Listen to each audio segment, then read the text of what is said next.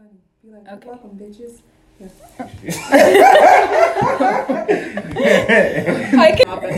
Yeah.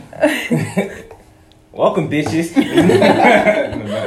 No, welcome to our blog, Pussy Kills. My name is Ashton. I'm here with Megan, Cindy, Jada. And again, we're from Pussy Kills. We decided to make our blog about women who kill. And they do have pussies. What? Yeah. I feel like that was, yeah. They definitely do. The qualifications. Yeah. We just had a good time discussing it. We didn't want to do what everybody else was doing. We wanted to teach y'all about women who murder people. They bothered me, so I decided to kill them. Okay. Welcome to Pussy Kills, where women's wrongs are way better than their rights. Today we're going to cover Jackie the Ripper. I'm Megan. I'm Ashton. I'm Jada. and I'm Cindy. And we're not serial killers. No, we are just people who are obsessed with them and watch videos, so I don't know. Hopefully like you are too. Yeah. So welcome, and hope you enjoy the podcast today. And hopefully you're not a serial killer. Yeah. And all of this is circumstantial, no slander, no libel, don't sue us. Okay. We all know who Jack the Ripper is, a famous serial killer from Whitechapel, East London, back in 1888. Yes. Yeah, so 1888, we all know Jack the Ripper. Got away with killing a lot of female prostitutes, around 5. Bro, I thought you were bucking at me. I'm sorry. I was like, damn, what did I do? I didn't mean to fuck up. That's the book I was trying to get. What the fuck did I do? I was like, what? I was trying to kill you silently. I was gonna go, but that would have been too loud. So I was like, Okay. Because I was like, she's I was like, I'm sorry. Yeah. Okay. all right. Okay. Going back to what we were talking Going about. back to what we were talking about, we have our own little killer. Her name is Cindy. She looks cute, but she's very vicious. I swear to God. But I'm so dead. okay, back to Jack the Ripper. Jack the Ripper, like I said, big time serial killer. Committed around 12 murders. 5 have been proven to be him, but still never found out. Scotland Yard did their best, but with forensic evidence at that time, it was very hard to establish a killer. But it was known that he was a doctor or in the medical profession, because every time he killed, it looked like it was somebody who knows their way around a knife. And to add on one more thing, we're going to get into this a little bit later, but it's theorized that it might be a woman because she had access to all these prostitutes around the city at that time. Anything to add on, Megan? Yeah, so like Ashton said, only 5 confirmed, and all the murders occurred over the course of 9 weeks, which is pretty efficient if you're not getting caught, especially. So our first victim is Mary Nichols. So her downward spiral started when her husband cheated on her with her midwife. Which is like, I don't know, low as fuck. But so she became an alcoholic and they separated. They were like pointing fingers at each other. Like he cheated on her because she became an alcoholic and vice versa. So after they separated, she lived in a workhouse, which is essentially a place where impoverished people go for work and shelter. She stayed there for a couple of months before she moved in with an unidentified man, but still struggled financially. She also lived in and out of her father's house as well. Finally, in 1888, she moved to Wilmot's, which is an all-women's workhouse in East End of London. On the night of her death, she was unable to pay rent for a bed in Wilmot's. Like many struggling women at this time, she ended up resorting to prostitution to raise money for her rent. At 2:30 a.m., she was heavily drunk and wandering the streets when she ran into her friend Emily Holland, who tried to convince her to come home with her, but Mary refused. So Emily was the last person to see her alive, and at 3:45 a.m., 3:45 a.m., she was found with her throat cut all the way to the back of the spine, almost completely severing her head from her body. Then at the autopsy, it was discovered that her abdomen had been cut as well and her guts entirely removed. She was laid to rest on September 6th, and her gravestone is unmarked. Like Ashton said, very anatomically knowledgeable with the murders. Then came Annie Chapman. Not to cut you off, but do you... No, go for it. Do you know when her body was discovered? How long it took for her body to be discovered? Was it that same night? Or? Yeah. So she was last seen around 2:30 a.m. by a friend, Emily Holland, and she tried to convince her to come home with her, have a place to stay, and Mary just was like, no, I'm going to get this money. And she was also drunk at the time, too, which I'm sure allowed the killer to overpower her more easily. And then about an hour and 15 minutes later, her body was discovered. So, like Mary, Annie Chapman was also an alcoholic. She lived in lodging in East End. Annie supported herself by selling crochet and other crafts. Also, like Mary, she occasionally turned to prostitution to support herself financially. On the night of her death, she was unable to pay for a bed at Crossingham's lodging house where she was typically staying. But she was allowed to stay in the kitchen for a few hours by the deputy keeper, which is essentially an innkeeper. But when she couldn't pay rent, they told her that she needed to leave. At 1:45, Annie was seen tipsy and alone, wandering the streets of London, trying to make money for her bed. She was spotted at 5:30 a.m. by Elizabeth Long, who was on her way to work. Long states that in her witness statement that Chapman was talking to somebody who she said was a man, although she did not get a very good look at him. And at 5:45, a man named John Davis discovered her body behind his house. He got up for work and discovered her laying there, kind of like tucked away in a corner. Her head had almost been severed as well. The only thing that was keeping it on, her head had been severed. The only thing that was keeping it on was like a handkerchief that she had around her neck already. And she had also been disemboweled. Jeez. Yeah. So after that, that's when people started putting two and two together and like, oh crap, like there's a connection between these. Like it's poor women, prostitutes, all of that. So then it comes to Elizabeth Stride, our third victim. Stride became the third victim on September 30th, 1888. She was married to a man named John Stride for less than 10 years. And when they separated, she moved into common lodging.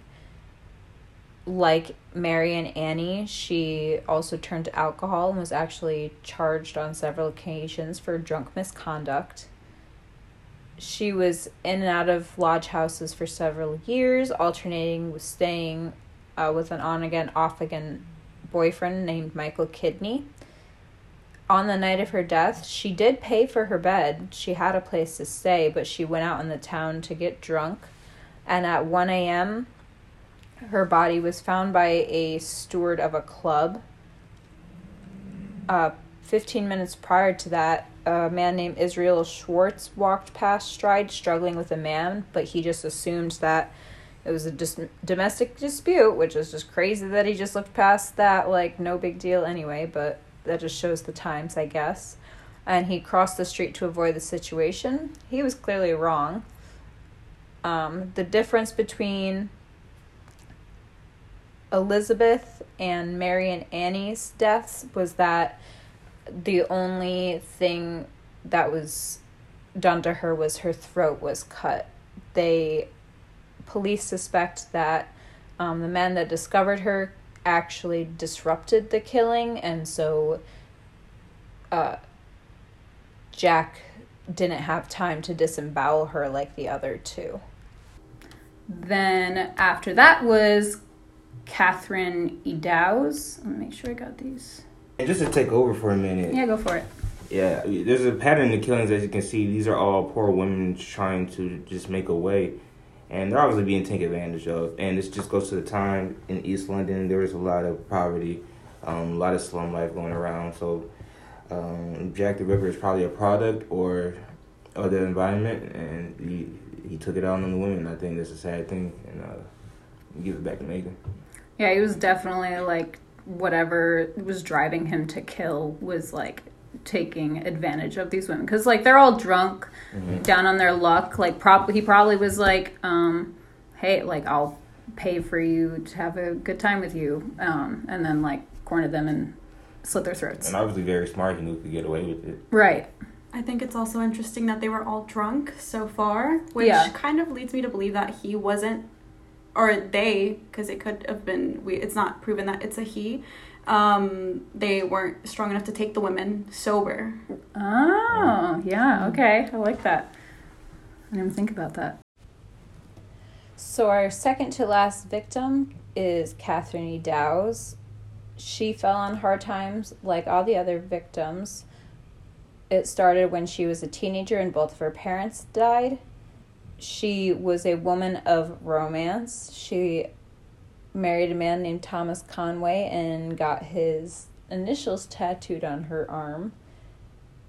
However, unlike the permanence of the tattoo, their relationship did not last forever. He was often abusive, and as a result, she turned to drinking. They separated and she moved into common lodging in East London. And she ended up getting with a man named John Kelly, and they ended up sharing a room together. And on the night of her death, she was struggling to get money for a bed at the lodge. So she went to borrow money from her daughter. She never actually went and saw her daughter, but she did find money because she was found drunk at 8 p.m. and arrested for drunk misconduct and was thrown in jail so that she could sober up. Eventually, she did sober up and was released around midnight. Around 11:35 a.m., 3 men saw her wandering the street. And just 10 minutes later, a police constable named Alfred Watkins found her gruesomely mutilated. She was cut up and disemboweled like the other victims. However, in addition, she had deep carvings in her cheeks and eyes, and her uterus and left kidney was also missing. And the fact that this happened over the course of a mere 10 minutes is just astounding. I also think it's interesting how soon these women are being found. It's like he's not putting any effort, they aren't putting any effort into hiding the bodies or even hiding that they're committing these crimes. Right.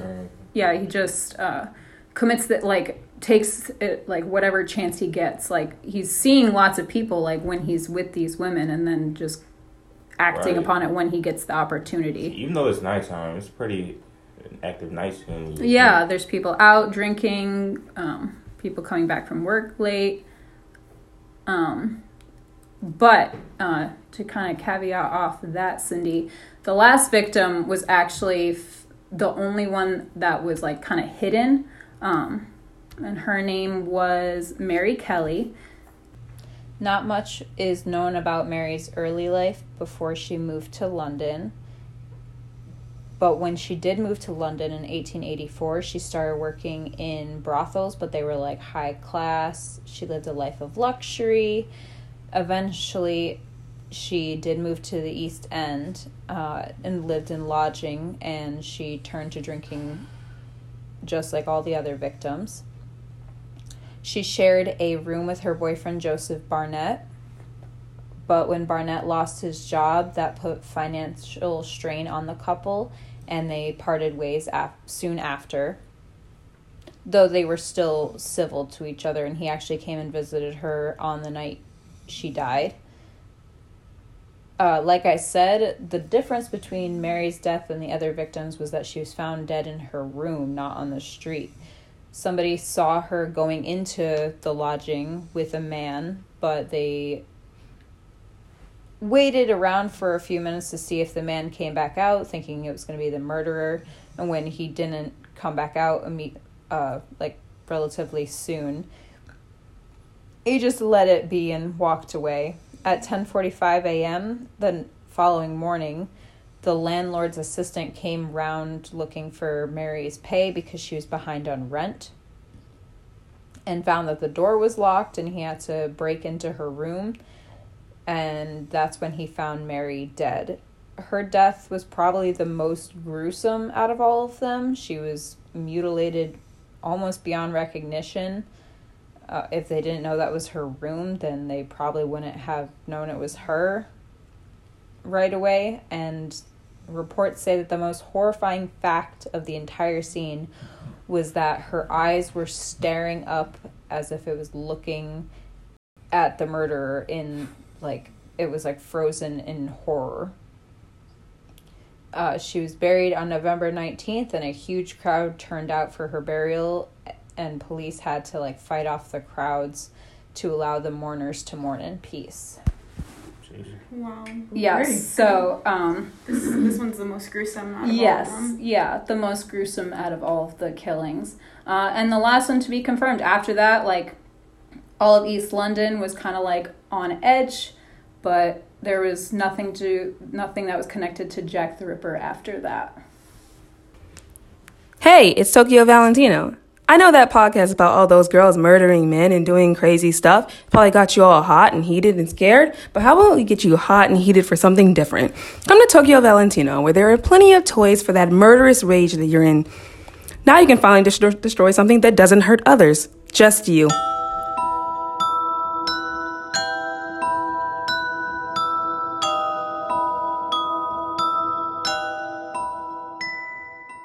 All right. Welcome back to Pussy Kills. Now that we're done with the boring facts, let's get to the more important things. Unproven theories that I'm going to die on a hill about. So, well, I guess what you're wondering is, how does that tie into murder? Well, Jack the Ripper, as of 2018, has a theory that they may have been a woman.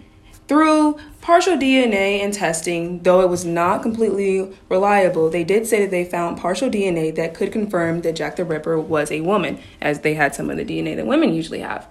Well, if you think about it, it's not that far-fetched.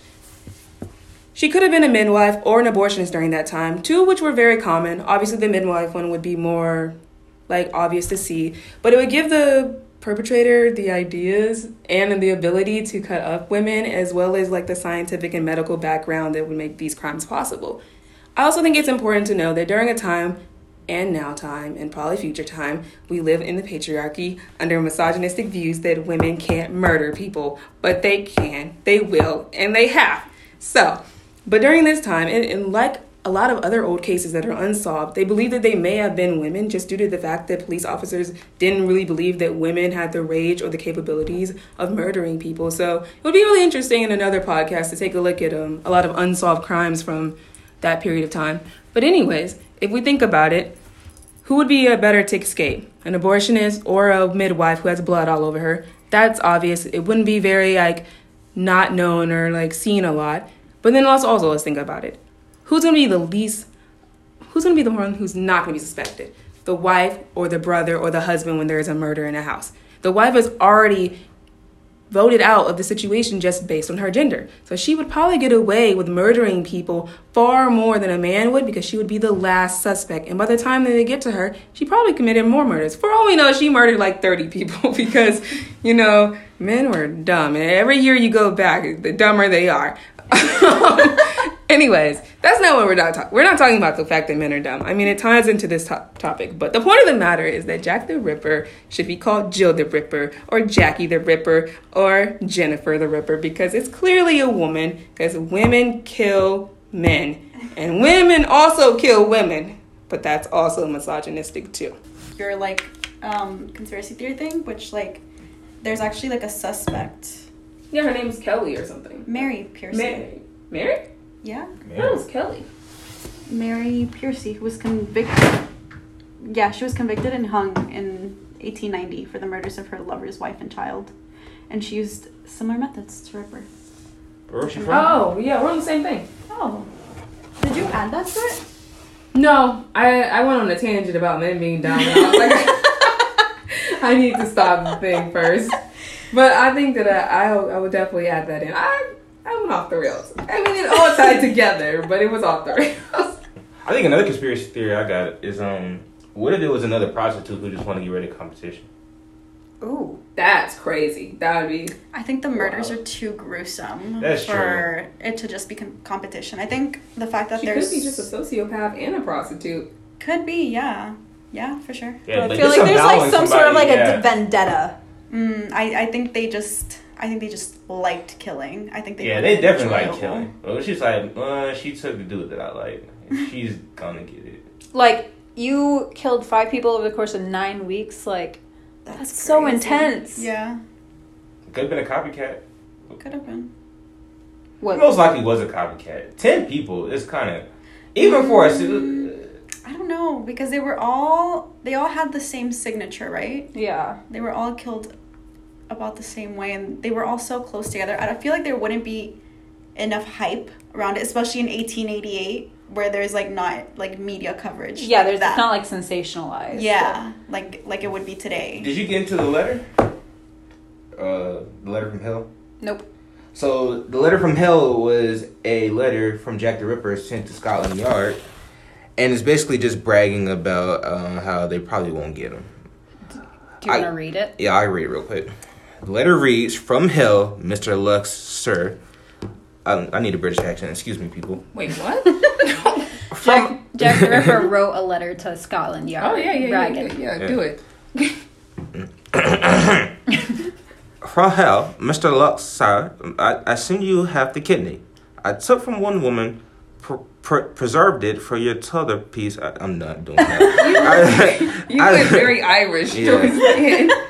That's a Conor McGregor. I watched too much. I seen you have the kidney I took from one woman, preserved it for you t'other piece. I fried it and ate it. It was very nice. I may send you the bloody knife that took it out if you only wait a while longer. Signed, Catch Me When You Can, Mr. Lusk. Yo, we got like a Hannibal Lecter-esque. It's wild. And it says hundreds of letters claiming to be from the killer were posted at the time of the Ripper's murders, but many researchers argue that From Hell letter is one of a handful of possibly authentic writings received from the murderer. So they don't know if it's real or fake, but that's like the one that's like closest to being. Yeah, like... the kidney. Yeah. Gross. Okay.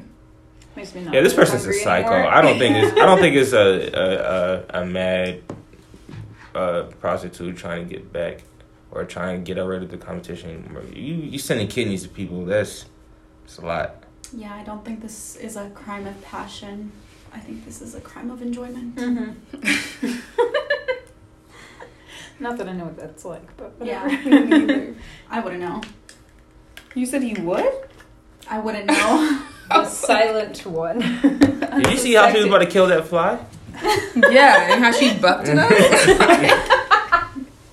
Come on, you. Okay, is it my turn to speak Yes, now? Cindy. Okay, so Jack the Ripper today. This case has been cold for over a century, and despite all the new advances and discoveries, the case has remained cold, and it will most likely remain cold. So forensic scientists have actually published a peer-reviewed journal, which is what the most recent of the information that we have of Jack or Jackie the Ripper, where they say they found a genetic test published in 2019 that pointed to Aaron Kosminski. I hope I'm saying that right. He was one of the prime suspects, actually, back in the old days. He was a 23-year-old Polish barber and a prime police suspect at the time. But critics say that the evidence isn't strong enough to declare this case closed. Forensic examination of a stained silk shawl, which investigators found next to the mutilated body of Catherine Eddowes. Yeah. That was the Ripper's fourth victim. The shawl was speckled with what is claimed to be blood and semen. Gross. The latter believed to be from the killer. So this isn't the first time that Kosminski has been linked to the cold case, but it's the first time that we've seen forensic evidence linking him to one of the victims. And it's also the first time a peer-reviewed journal has been published.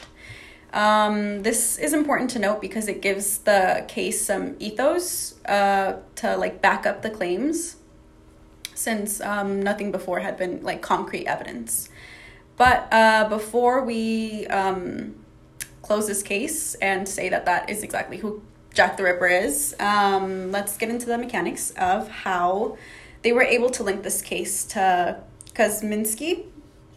So basically the DNA from the shawl was extracted and amplified through what is claimed to be the most systematic and most advanced genetic analysis to date. In the article I read, it explains that the tests that were done based on this evidence compared fragments of mitochondrial DNA and then samples from descendants of Kosminski's family, and they compared them. So basically the DNA match was a match to the known relatives.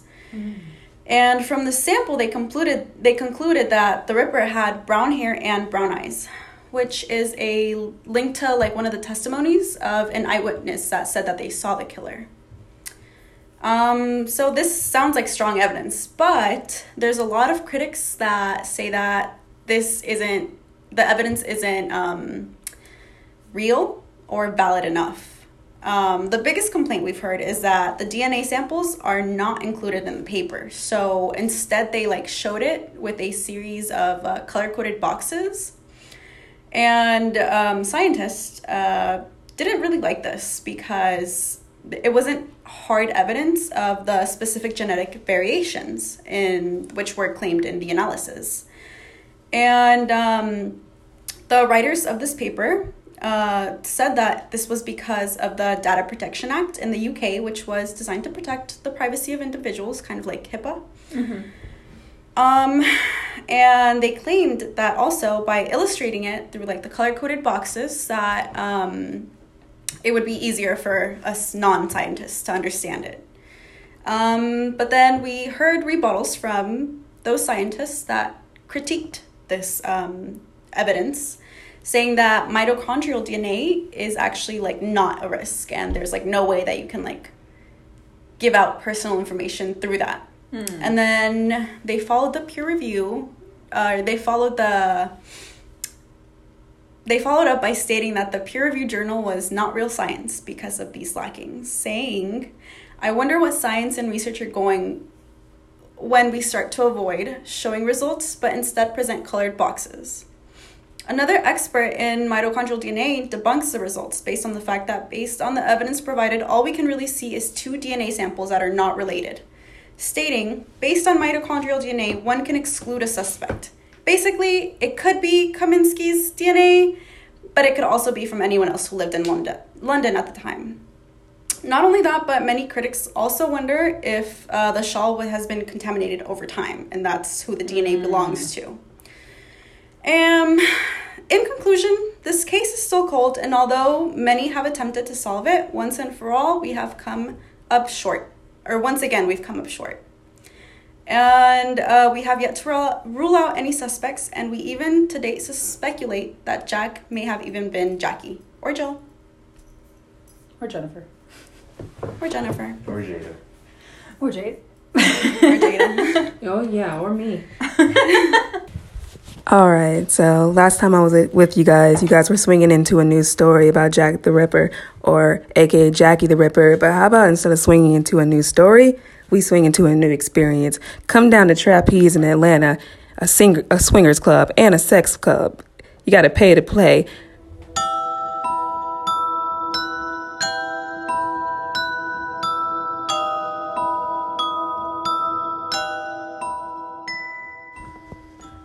Okay, we are back from our commercials.